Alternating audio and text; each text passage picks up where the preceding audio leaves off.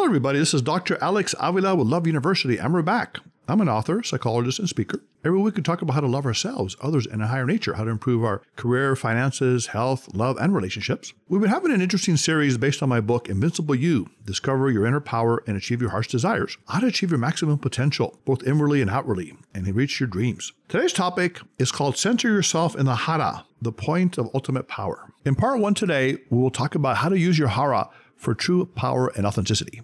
There is a great power that exists 2 inches below your navel. It is called the Hara, the center of your power and intuition. In Eastern tradition, the Hara is the physical point that lies 2 inches below your navel and represents your life energy, your power, stability, balance, and intuition. In martial arts demonstrations, martial artists, no matter how big or small, can't be pushed from their position when they focus on their Hara. They are immovable and fixed in their point in space. They are said to be in the Hara, in the zone of ultimate balance, calmness, and power. I used to study martial arts, and I saw that there were men who were older, maybe frail, and even small, but they couldn't be pushed off their stance when they focused in that one point, that power, that energy they had in the Hara. The Hara is also your gut instinct. It is a part of you that knows what is right. Do you trust your gut instinct when it comes to relationships, finances, or important life decisions? If you don't, then you're likely to make more mistakes and slow down your life progress. If you do trust your gut, you're usually better able to make the right decisions and take the best actions. The Hara is your true center of excellence. It is your awakened point of power. When you're in the Hara, you have a sense of being grounded, solid, in flow, and at ease. You say to yourself, this really feels like me, my true self. You have unhurried serenity, peace, and inner power, as opposed to being unhappy, uneasy, and strained. When you act with full awareness of your Hara, the most trivial act becomes dynamic. Even brushing your teeth or combing your hair becomes an enjoyable experience with awareness. Making love, expressing your creative talent, or spending time with animals and children become acts of joy when you do them from your Hara, your inner core. At the same time, when you live from your Hara, you can be in the center of a psychological storm with angry and difficult people and be completely unaffected. The reason is that your nature is different from the storm. You are at a higher vantage point where the storm is, the negativity of the outside world, and it can't affect you. You're removed from its damaging force because you reside in the Hara, a higher seat of power and intuition. Just like you're able to master fear when you become aware of it, the Hara can help you become aware of the many different aspects of your personality, the conflicting sides of you. It's true that all of us have different sides. Sometimes we're kind, other times rude, sometimes confident, sometimes timid. The best approach is to integrate all of these aspects as a whole, a unified self that we call the Hara. Known as resiliency in the West and Hara power in the East, the Hara is an important concept you need to internalize if you're to withstand the pressures of life and attain the true success and happiness you desire. Now let's take a look at what happens when a person is unbalanced and not connected to their Hara, when they are self-divided and untrue to their inner nature. This is called the I'm sorry woman. And this is someone you may have seen, or maybe you're someone just like this. Once there was a woman who apologized to everyone. If she didn't buy something from a store, she said, I'm sorry, it's outside my budget. If a friend wanted too much time from her, she would say, I'm sorry, I wish I had more time. She even apologized for apologizing too much. She had grown up in a family where nothing she did was ever right. She was constantly criticized by her parents. You don't do anything right. You're always screwing up. As a result, she got into the habit of saying, I'm sorry, for the things she did wrong, which she felt applied to almost everything she did. As an adult, her apologetic and fearful nature continued as she apologized to her friends and work colleagues, and even strangers. Then one day, a friend gave her powerful advice. Don't apologize to anyone, just be yourself and you will be okay. As she thought about it further, she realized that her apologies only served to weaken her and didn't help her relationships or her dealings with people. Others saw her as someone to take advantage of because she apologized so much. Slowly, she began to overcome her need to apologize. Although in the beginning, she was tempted to say, I'm sorry, she began to hold back her need to defend or explain herself. Eventually, she became a new person. Free of the need to apologize, she realized that she could be genuinely compassionate and caring, starting with herself.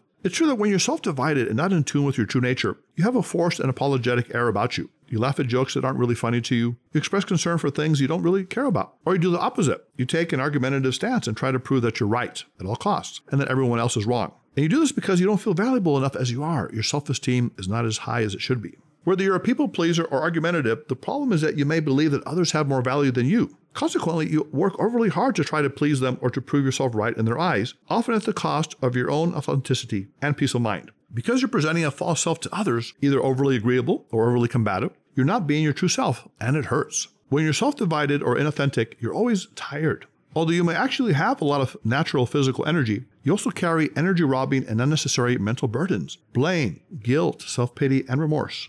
On the other hand, when you live from your Hara, your true self, you don't need to apologize for anything or to anyone. You're living in true love, which means that you can't be hurt and you can't hurt anyone else. You live an authentic life. It's really true that self-unity is the key to your success. To access the power of your hara, your center, you need to have self-unity. Self-unity exists when your inner and outer life are the same. When you talk of peace and have peace. When you talk of love and have love. Many of us know people who appear to be unified but really aren't. They have conflicting part of themselves that diminish their credibility. Some people angrily tell you they're compassionate. Others sneakily try to convince you that they're trustworthy. In either case, they're not really unified. They're presenting a facade which hides the opposite trait. You might ask, how can a person perform a good act 1 minute but then be unkind the next? The answer is that they have divided goodness. When wanting a reward, a person can perform a good act without having a good nature. They are self-divided. The next act will be harmful. Only an undivided person, one who has signalness of unity in mind, is truly good. Their actions will be natural and effortless. A flower easily gives out perfume because it is a flower. In the same way, a self-unified person is whole and complete. They are happy, self-sufficient, and content within themselves. For the unified person, there is no division, nothing hidden, nothing contradictory. A self-unified individual doesn't just talk about being a good person. They show their goodness through example. They do so by helping others without asking for credit, by being patient when everything around them is a madhouse, by giving when there is nothing for them to gain. How do you become unified as a human being? By doing what is truly you, engaging with the people and activities that resonate with your authentic nature. If you want to start a business to change the world, that is your calling. If you want to raise children to be happy and healthy human beings, then that is your grand mission. If you simply want to be a kind, loving, and compassionate person without any unique or great career goals, then again, that is your true nature and who you are meant to be. Always ask yourself, is this right for me? Do I feel good in my gut about this person, situation, or decision? If the answer is yes, then pursue it. If the answer is no, move in a different direction. Many times we know what is right for us, but we choose to ignore our intuition. We get into the wrong relationship, unhealthy lifestyle choice, or losing money making proposition because we don't listen to our hara, our gut. This doesn't mean that you have to follow every feeling you have blindly. You can also investigate, research, and look at the facts in an analytical and practical way. But once you have gathered all the data and you're still not sure about your decision, relying on your intuition is often the best choice. Your hara can lead you to where you need to go. Because self-unity is so important to your happiness and well-being, it's good for you to have as much of it as you can. Here's an exercise I want you listeners to try this week. It's to live authentically for the entire week.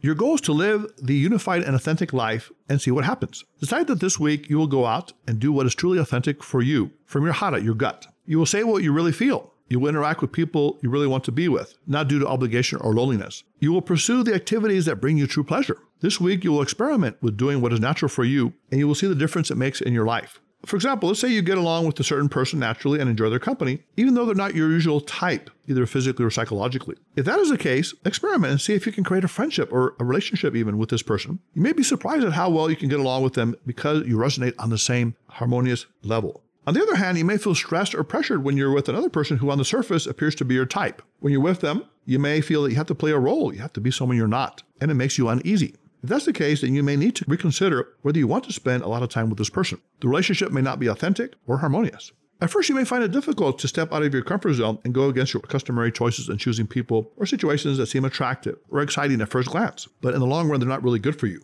That physically attractive person who lacks depth or commitment may not be what's right for you. Or that potentially get-rich-quick business or financial opportunity, again, doesn't seem right. It doesn't seem like this is what you want to do or need to do. As you start to focus on your authenticity and the truth of your hara, you will begin to see life in reverse. What you thought was attractive or appealing may actually be quite ugly once you examine it closer. And what you thought wasn't that attractive can actually possess true beauty at its core. The truth is that there's nothing more beautiful than self-unity. You can choose today to live from your unified and authentic nature, your true hara. You can select the people and situations that resonate with who you really are, with what you truly desire deep down. When you do this, you will be happier and healthier. You will be able to accomplish much more than you ever believed was possible. So, Love University students, I want you to go out this week and say to yourself, I'm going to live true to my hara, my authentic inner core, my nature, my gut instinct. I'm going to follow my intuition, whether it's in relationships, business, finance, or lifestyle choices. And I'm going to be happy with what I choose because I know that deep down, this is the right thing for me to do. How many times have you not listened to your intuition? Maybe you got involved with the wrong kind of person. Maybe they're incompatible or abusive to you, or just not the right fit, or the wrong career, business situation,